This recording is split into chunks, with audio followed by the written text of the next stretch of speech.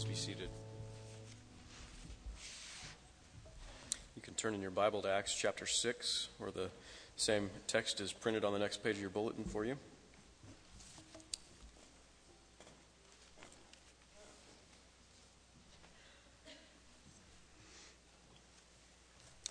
I'm actually going to start by reading verse 42 of chapter 5, so if you have a Bible, then you can follow along there. But let's pray, and then we'll read the text.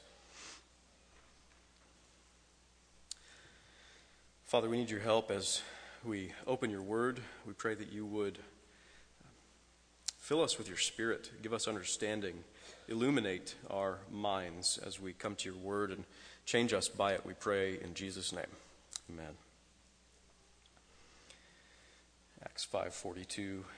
And every day in the temple and from house to house, they did not cease teaching and preaching Jesus as the Christ. Now, in these days, when the disciples were increasing in number, a complaint by the Hellenists arose against the Hebrews because their widows were being neglected in the daily distribution. And the 12 summoned the full number of the disciples and said, "It's not right that we should give up preaching the word of God to serve tables. Therefore, brothers, pick out from among you 7 men of good repute, full of the Spirit and of wisdom, whom we will appoint to this duty. But we will devote ourselves to prayer and to the ministry of the word." And what they said pleased the whole gathering, and they chose Stephen, a man full of faith and of the Holy Spirit, and Philip, and Prochorus, and Nicanor, and Timon, and Parmenas, and Nicholas, a proselyte of Antioch. These they set before the apostles, and they prayed and laid their hands on them. And the word of God continued to increase, and the number of the disciples multiplied greatly in Jerusalem. And a great many of the priests became obedient to the faith. The grass withers and the flower fades, but the word of our God will stand forever. So this passage has a lot of good things to say to us as a church plant, actually. Just to let you know where Ascension is in the life of a church, Ascension is a mission work, not a full-fledged church. It's a mission work of Evergreen Presbyterian Church in Beaverton. Evergreen is a congregation of the Presbyterian Church in America. That's the denomination. But Ascension has to take a few more steps before we're a bona fide particular church, right, in our denomination. And particularization, or organization, fancy words, they come when we have our own officers. We recognize in our denomination and with our theological standards, we recognize in the Bible 2 offices, right? One is elders, and the other is the office of deacon. And just to make things a little bit confusing, we talked about this a little bit yesterday in the leadership forum. So there's more to say about this, but there's some nuanced views with regard to the way we look at offices. There's the elders and the deacons, but the elders, there's 2 orders or 2 classes of that office. And there's a teaching elder, which is a pastor, right? I'm a teaching elder. And there's a ruling elder, which is a lay elder. And so in order to become a particular church, we'll need at least a plurality of elders. So it would be me and probably two plus. I think that's the minimum. Ruling elders, right? So we're going to formally begin officer training on January 7th, which is a Saturday. And we're going to meet on Saturday mornings, probably at like 7 a.m., like every week for several months, maybe 8 months. Maybe we won't meet every week the whole time, but up front for several months we're going to meet weekly because we've got a lot of materials to cover. We're going to go over a lot of books together, and the training is going to be open to anybody who's interested, really. Whether or not you think you're going to be eventually an elder or a deacon, whether you're a man or a woman, this training will be opened to you. So anybody can come to the training, but it will be required for anyone who wants to be an elder or a deacon, anybody who wants to be an officer in the church. And then later in the year, so this will start in January, later in the year, probably in the fall sometime, men who want to stand for office will be examined, right? And a list of those who are examined and approved will be given to the congregation, and then you nominate people to office from that, and then you elect those folks who have been nominated. And so, if this process produces at least 2 ruling elders, then we will schedule a service of particularization, a service of organization. Probably, I'm kind of hoping it'll be early 2013, but during the service, we'll ordain and install those officers, and then Ascension will become a particular church, an organized church. And some other things also have to happen between now and then, but that'll be what keeps me busy for the next year or so. So, why bring all this up? In our passage, we see the beginning of the organization of the church. Before this, there isn't too much structure, right? There isn't too much order. It's just a lot of people who are excited about the gospel, and everybody's giving, and everybody's loving one another. But not much structure, not much organization. But we see from the epistles that the church, as the body of Christ, is to display the many glories of Jesus, who is the head of the body, the head of the church. And this happens as the members of the church grow to maturity together in the exercise of their various gifts, in their various roles in the church. And there are some things that all Christians are supposed to do, like loving one another and serving the poor and doing evangelism, right? And then each Christian has a specific calling to exercise specific gifts. So some are specially gifted and called to do evangelism and to do teaching. And some are specially gifted and called to spend more time serving the poor, etc. Right? And some are gifted and called to lead the church in these things in order to help the whole church, the whole body, to do the work of the ministry. This is what Paul says in Ephesians 4. I'll read a couple of verses from there. Ephesians 4, verse 7. Grace was given to each one of us according to the measure of Christ's gift. Down in verse 11 now. And he gave the apostles, the prophets, the evangelists, the shepherds and teachers to equip the saints for the work of the ministry, for building up the body of Christ, until we all attain to the unity of the faith and of the knowledge of the Son of God, to mature manhood, to the measure of the stature of the fullness of Christ. That's a long sentence, but basically it means this. Jesus is the perfect man, right? He's the perfect elder. He's the perfect deacon. He's the perfect evangelist. He can perfectly meet every need. He can perfectly minister to any type of person. Jesus is the perfect man, and he is our head, and we are in him. We are his body, and we are meant to work together to attain to the measure of his stature, right? He can do it all. We can only do bits of it. But when you put those bits together, we more accurately reflect the one who can do it all, right?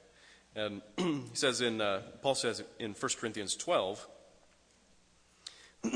for just as the body is one and has many members, and all the members of the body, though many, are one body, so it is with Christ. For the body does not consist of one member, but of many.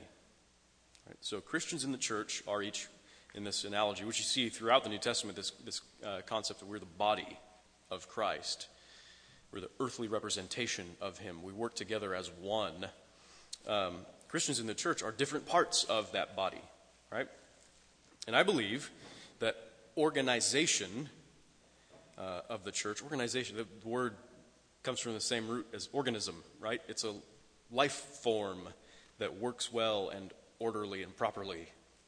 And so I believe that organization of the church is reflective of the properly orderly division of ministry, division of labor in ministry, right? In the organism, in the body.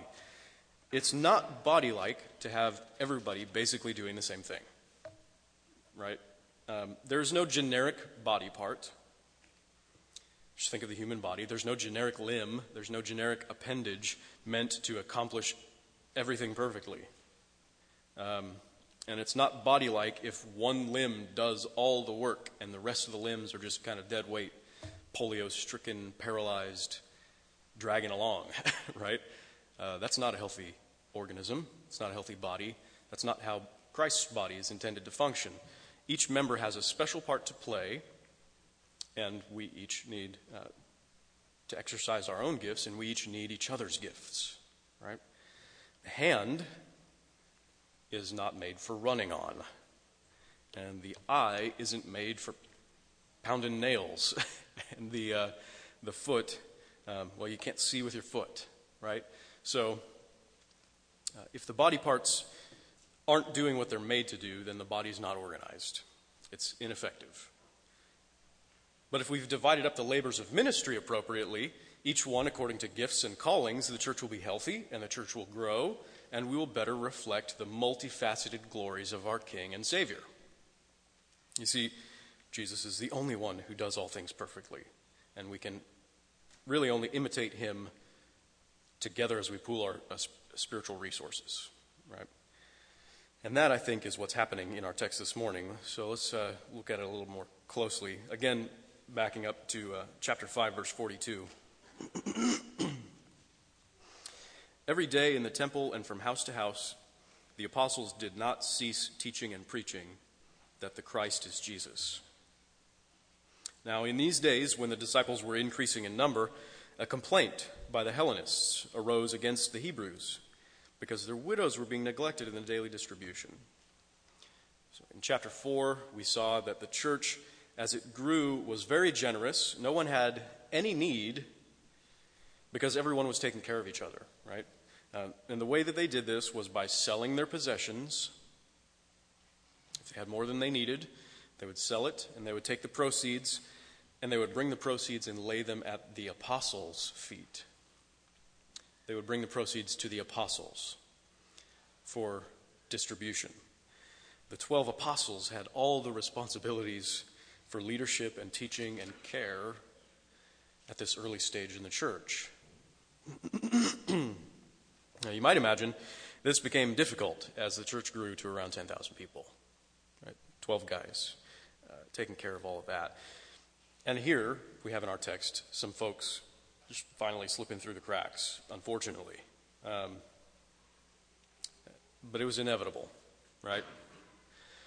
Unfortunately, it had the potential to reflect badly on the apostles and even really on the whole church because of who these folks were that were slipping through the cracks. The Hellenists were Jews from the dispersion. That is, they're Jews who were descended from the Jews who had previously been driven out of Palestine through various invasions like the Assyrian invasion or the Babylonian invasion several hundred years before, right? And so these Jews, these Hellenists, might have moved back to the Jerusalem metro area, but they didn't speak a Semitic language like Hebrew or probably Aramaic was the more common language of the time in Palestine, but they spoke only Greek. That's why they're called Hellenists. That's Hellenist and Greek is the same thing. They spoke only Greek, and they even had Greek-speaking synagogues, right? So here's good Jews. They don't go to the Hebrew-speaking synagogues. They have their own Greek-speaking synagogues. And rather than fully reintegrate into the Hebrew way of life, they had maintained their own communities because of the various cultural and especially linguistic barriers that were too difficult for them to overcome. That's easy to understand, right? Because there's similar pockets of communities in every major metropolitan area in the world, even in Hillsborough, right? Major Hillsborough metro area that we have here. Caucasians and Asians and Hispanics living very close to each other but rarely overlapping in community due to language barriers, cultural barriers, other customs that have traditionally separated us. Right? The church, however, is supposed to be a community where those barriers are overcome. because Jesus bought with his blood people from every tribe and tongue and nation. And he's putting together a body that reflects his glory because of the diversity of the people that exist in this body. But it's pretty challenging work, right? It's really hard to integrate people from such different backgrounds into one church. And this aspect of the gospel in the church was only just beginning to come on the radar for the apostles, really. And to make matters worse, the Hellenists weren't just complaining that they didn't feel welcome for linguistic purposes or whatever. They were upset that their widows were being neglected. I don't think the text gives us reason to fault the apostles for this oversight. I think really they just couldn't possibly handle it all. 12 apostles for a church of 10,000 members, but man, you cannot neglect those widows, right? James, the apostle James later writes in his letter that pure religion is to visit orphans and widows in their distress, in their affliction, right? You cannot neglect the widows. They were some of the most vulnerable members of society, emotionally and socially and economically, right? And Jesus said that caring for people like that was a top priority. It says this in the Old Testament law. Read Deuteronomy. I'll read some from chapter 24 of that book. You shall not pervert the justice due to the sojourner or to the fatherless, or take a widow's garment in pledge, but you shall remember that you were a slave in Egypt, and the Lord your God redeemed you from there. Therefore, I command you to do this. When you reap your harvest in your field and forget a sheaf in the field, you shall not go back to get it. It shall be for the sojourner, the fatherless, and the widow, that the Lord your God may bless you in all the work of your hands. When you beat your olive trees, you shall not go over them again. It shall be for the sojourner, the fatherless, and the widow. When you gather the grapes of your vineyard, you shall not strip it afterward. It shall be for the sojourner, the fatherless, and the widow. You shall remember that you were a slave in the land of Egypt. Therefore, I command you to do this. So the Exodus out of Egypt, when God delivered his people from oppression and slavery there, is the great picture in the Old Testament of the salvation of Jesus Christ that he brings in the New Testament, right? God says, you were the slave, the sojourner, the fatherless, the widow. Right? You know what it feels like to be spiritually vulnerable. You know what it feels like to be spiritually alone. You have to remember that, he says. Remember that, and remember how God redeemed you, and then extend that same kindness to others in need. Right? If you really appreciate the free love, the free grace of Jesus that's given to you when you had no other hope for acceptance or even survival, right, then you will sympathize with the widows and you will take care of them. And Psalm 146, which we read earlier, says that the Lord upholds the widow and the fatherless. And if we're going to reflect the glories of our Savior, then we, as his body, as his church, are going to uphold those who have no other support in this world. And that doesn't happen, that can't happen, when just a few people in the church are doing all the work. When the whole workload of the labors of ministry rest on just a few, then either they do a bunch of things really poorly, or they do a few things well to the neglect of others.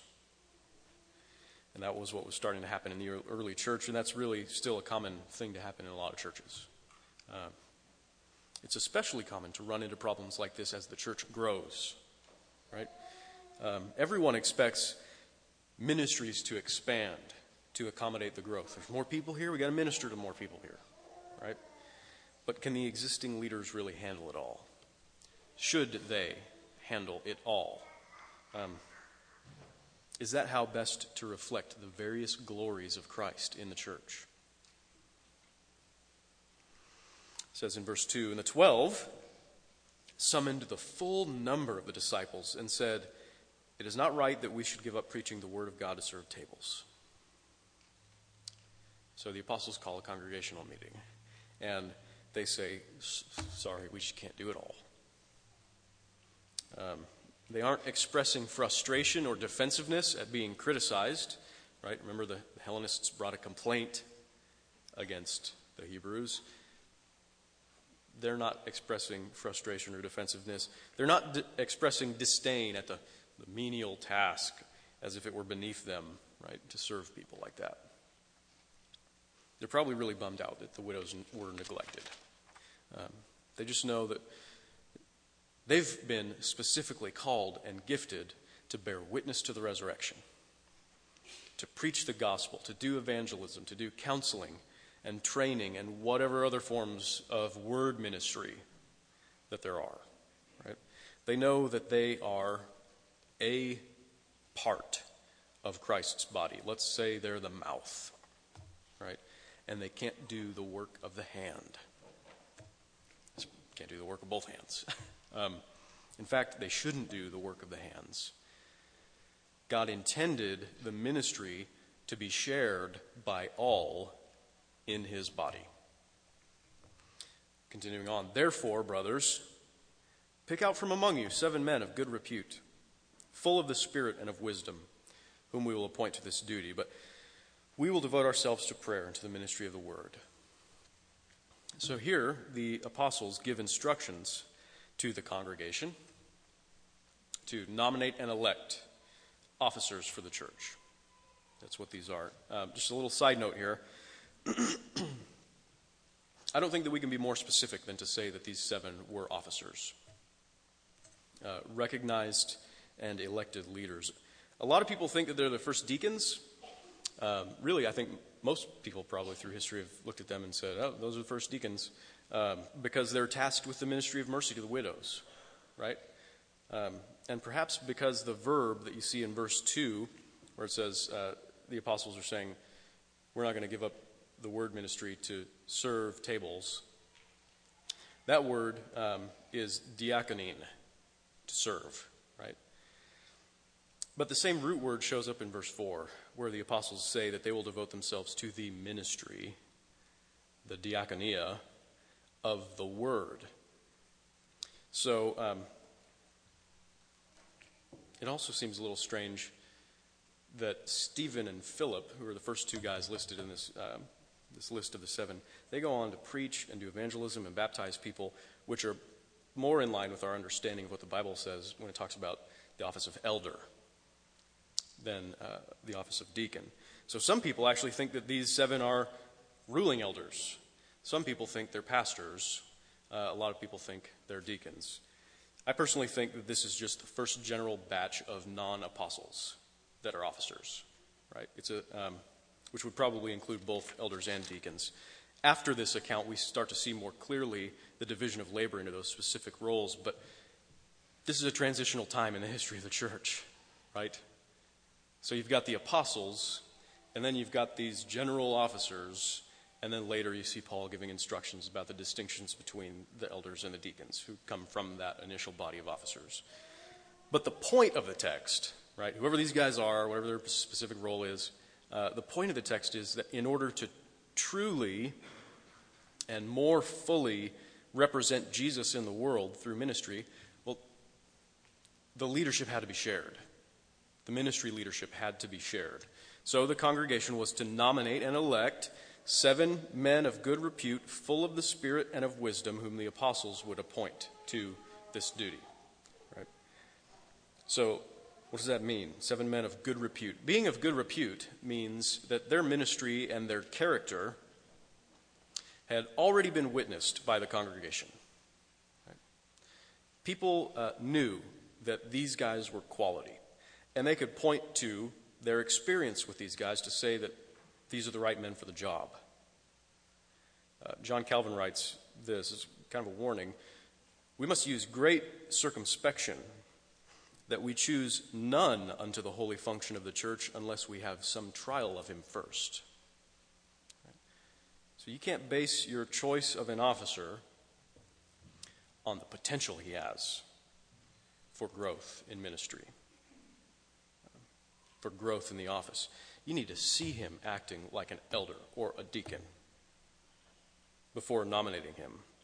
His election is really more like the church's recognition that God has gifted him and called him to this particular office in his life. You can probably all imagine, you might even had experience with this, but putting the wrong guy in office because you didn't have some trial of him first, didn't see his ministry up front, can be devastating to a church. So he needs to be of good repute. That's what that means. And demonstrate up front the ministry that's appropriate to that office. Then he needs to be full of the Spirit, right? That means that they're living in such a way that you cannot explain the fruit in their lives in any other way than that they are full of the Spirit.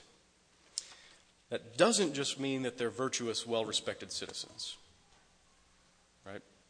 That might be part of it, but you know that people can be good people without being Christians, right?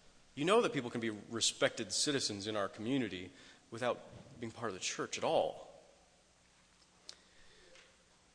But what are some of the things that only Christians who are full of the Spirit do? Only people full of the Spirit take ownership of their faults, right? And constantly draw attention not to themselves, but to the grace of Jesus that's at work in them.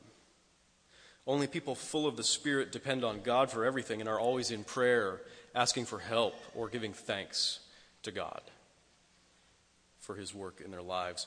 Only people who are full of the Spirit will be truly humble and give God the full credit for the work that's taking place in their ministry. Only people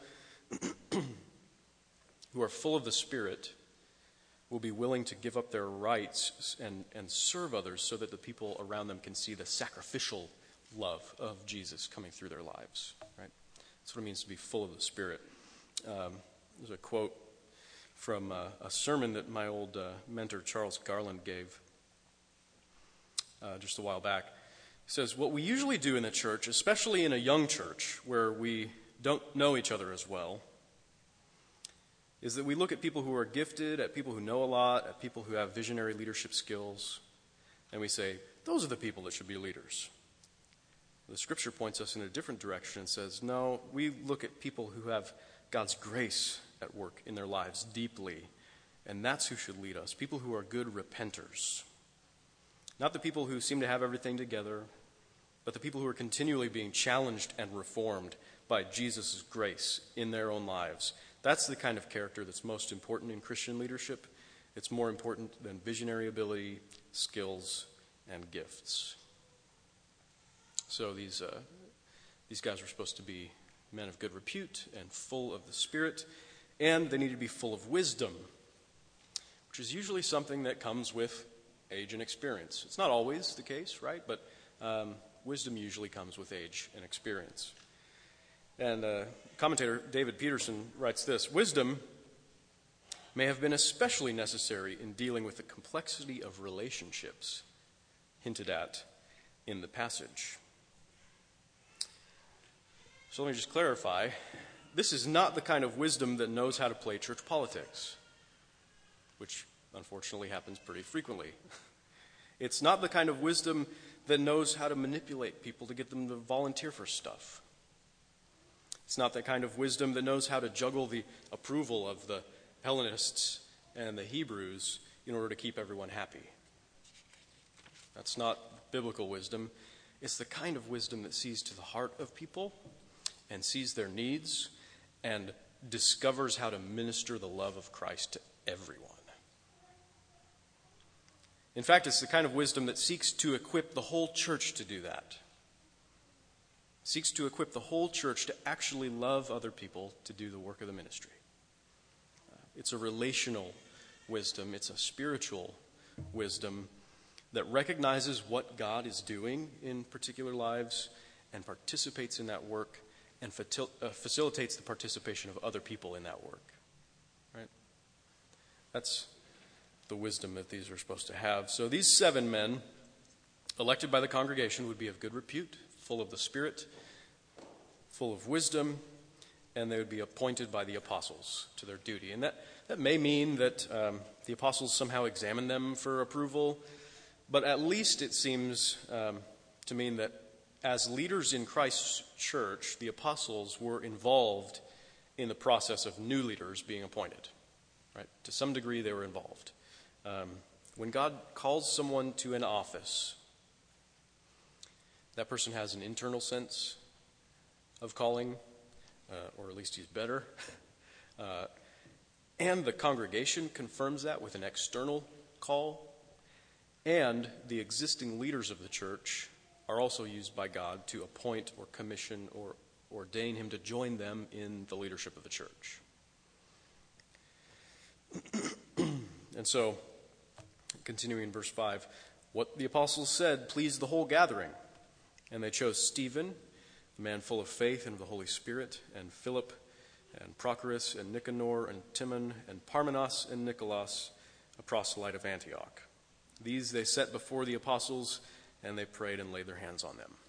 So, this was a remarkably good congregational meeting, considering the size of the congregation. They recognized the wisdom in what the apostles were saying, and so they went about the process of nomination and election. We don't know how long it took. It probably wasn't the same meeting, I guess. But the great thing about what happens is that each of these 7 men had Greek names, right? Which probably means they were mostly Hellenists themselves. And this is a big step in the right direction for caring for the Greek widows in particular, but also looking to the church's mission to take the gospel beyond Jerusalem, right? Beyond Judea to the nations. In this paragraph, Luke sets the stage for the expansion of the church. What are the first 2 names that are listed? There's Stephen, who in the next chapter becomes the first martyr. And then just like the original dispersion by the Assyrians and the Babylonians driving out the Jews into the nations surrounding them, the church is about to be propelled outward by persecution, right? Persecution first fell on Stephen, and then the whole church gets pushed out of Jerusalem. The church is about to grow rapidly, right, among the Greeks, the Gentiles, and that's exactly what Jesus wanted. That is what he commissioned them to do. And then there's Philip, who in Acts chapter 8 preaches and performs miracles in Samaria, right, the neighboring, the people that the Jews hated, the Samaritans. And then evangelizes and baptizes the Ethiopian eunuch. That's really far away, right? He's out in the desert in the southern part of Judah, runs into an emissary from Ethiopia, evangelizes him and baptizes him before being carried away by the Spirit to other places to do evangelism, right? And Philip is actually the church's first missionary, the first recorded one anyway. He's actually called Philip the Evangelist in Acts 21. And then the last guy on the list, we don't hear about anybody else, but this last guy, Nicholas, was a proselyte of Antioch. This guy's straight up a Gentile, right? He was not born a Jew. He converted to Judaism before then converting to Christianity, right? He's the first non-Jewish born officer of the church. Antioch, where he's from, was the site of the first Gentile church. And it was the sending off point for Paul in his missionary journeys to the rest of the Mediterranean area. So the church here is on the brink of exploding into the nations. And the leadership is beginning to reflect that diversity, right? And that diversity is a beautiful thing. It's a diversity not only of ministries and of gifts that we exercise, in order to reflect the multiple glories of Jesus Christ himself. It's also a diversity. It's a vast array of types of people that God loves, that God calls into his church, that God makes participants with him in his ministry. Right? It's a vast array of types of people, and this is the beginning of it. And verse 7, and the word of God continued to increase, and the number of the disciples multiplied greatly or rapidly. It's already been pretty rapid growth that they've experienced, but the disciples are multiplying in Jerusalem, and a great many of the priests became obedient to the faith. So when the church got organized, right, started working like an organism, like a body with different members performing different functions and dividing the labors of the ministry, when the church got organized and started reflecting more the diversity of Christ's ministries, then the church grew and people were attracted to the body. And Luke says that even a great many of the priests started believing the gospel and submitting themselves to God through it. The priests are almost always, in the Gospels and in the book of Acts, the priests are almost always portrayed as the enemies of Jesus, the enemies of his kingdom. When the church reflects the beauty and the love and the diverse glories of Jesus better, and even his enemies are attracted to his grace. And it's not because they're attracted to the church in and of itself, right? As if we're a bunch of good people and they just want to join our club. That's not it. They're attracted to Jesus because it's only his grace that takes diverse people like the Hellenists and the Hebrews and breaks down all the barriers that are between them to unite them in one body and gives them various and multifaceted gifts to reflect his glories and makes them move out toward the unloved with love. Right? It's only the grace of Jesus that does that. And you know, this might be a surprise, the priests themselves were probably feeling unloved. In fact, in some lists of the Old Testament, like we read about the sojourner and the fatherless and the widow, the Levites are added to that. The priests are added to that as those who should be the recipients of our compassion. Right? Deuteronomy 14 says this, at the end of every 3 years, you shall bring out all the tithe of your produce in the same year and lay it up within your towns. And the Levite, because he has no portion or inheritance with you, and the sojourner, the fatherless, and the widow who are within your towns shall come and eat and be filled, that the Lord your God may bless you in all the work that your hands do. So when God gave the land originally to the 12 tribes of Israel, he deliberately left one of the tribes without an inheritance. No geographical property, no stake, right? The Levites had no land. They were to serve in the temple as priests. But by Jesus' day, they only served for like 1 month in the temple out of every year. And the other 11 months, they had to work regular jobs. And they didn't have the benefit of family-owned land to rely on for their income. So they were more likely to be poor, right?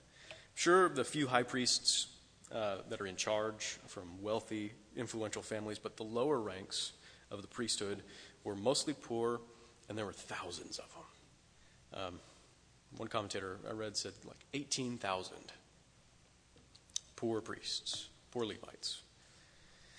And these were probably attracted to Jesus by the charity of the Christians, because the church was sharing with the needy constantly, not just every 3 years when they brought the tithe out and had a big feast. They were constantly taking care of those who were in need so that nobody had need anymore. The church was able to do this because they reflected Jesus' own care for the poor while not neglecting Jesus' own concern for the preaching of the gospel. Right? The church learned to share the ministry of Christ together to the glory of Christ and to the growth of his kingdom.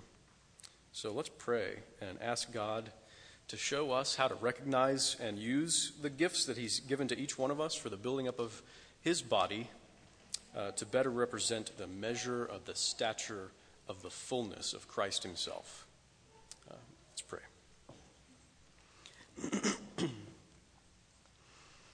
Father, if there are any of us here who haven't put our faith in Christ, we pray that you would do a work of renewal in that person's heart, that you would draw them into your body, that they would see not just the hypocrisy that's always present in a church, the sin, because each of our members is still a sinner, that they would not see those things alone, but that they would see your love demonstrated clearly through your people, love and patience and grace and forgiveness extending to all people through your body. We pray that all of our non-Christian friends would come to know you and your grace through the way that we share the work of your ministry inside the church and outside the church, beyond our walls in this world. We pray that you would be glorified as we reflect your ministry better. And we can only do that as we do that together. So we pray that you would show us, show each one of us, how it is that you've specifically gifted and called us to a particular role and service in the church, so that working together we might build one another up in love for the sake of your kingdom going forward in this world. We pray this all in your name for your kingdom's sake. Amen.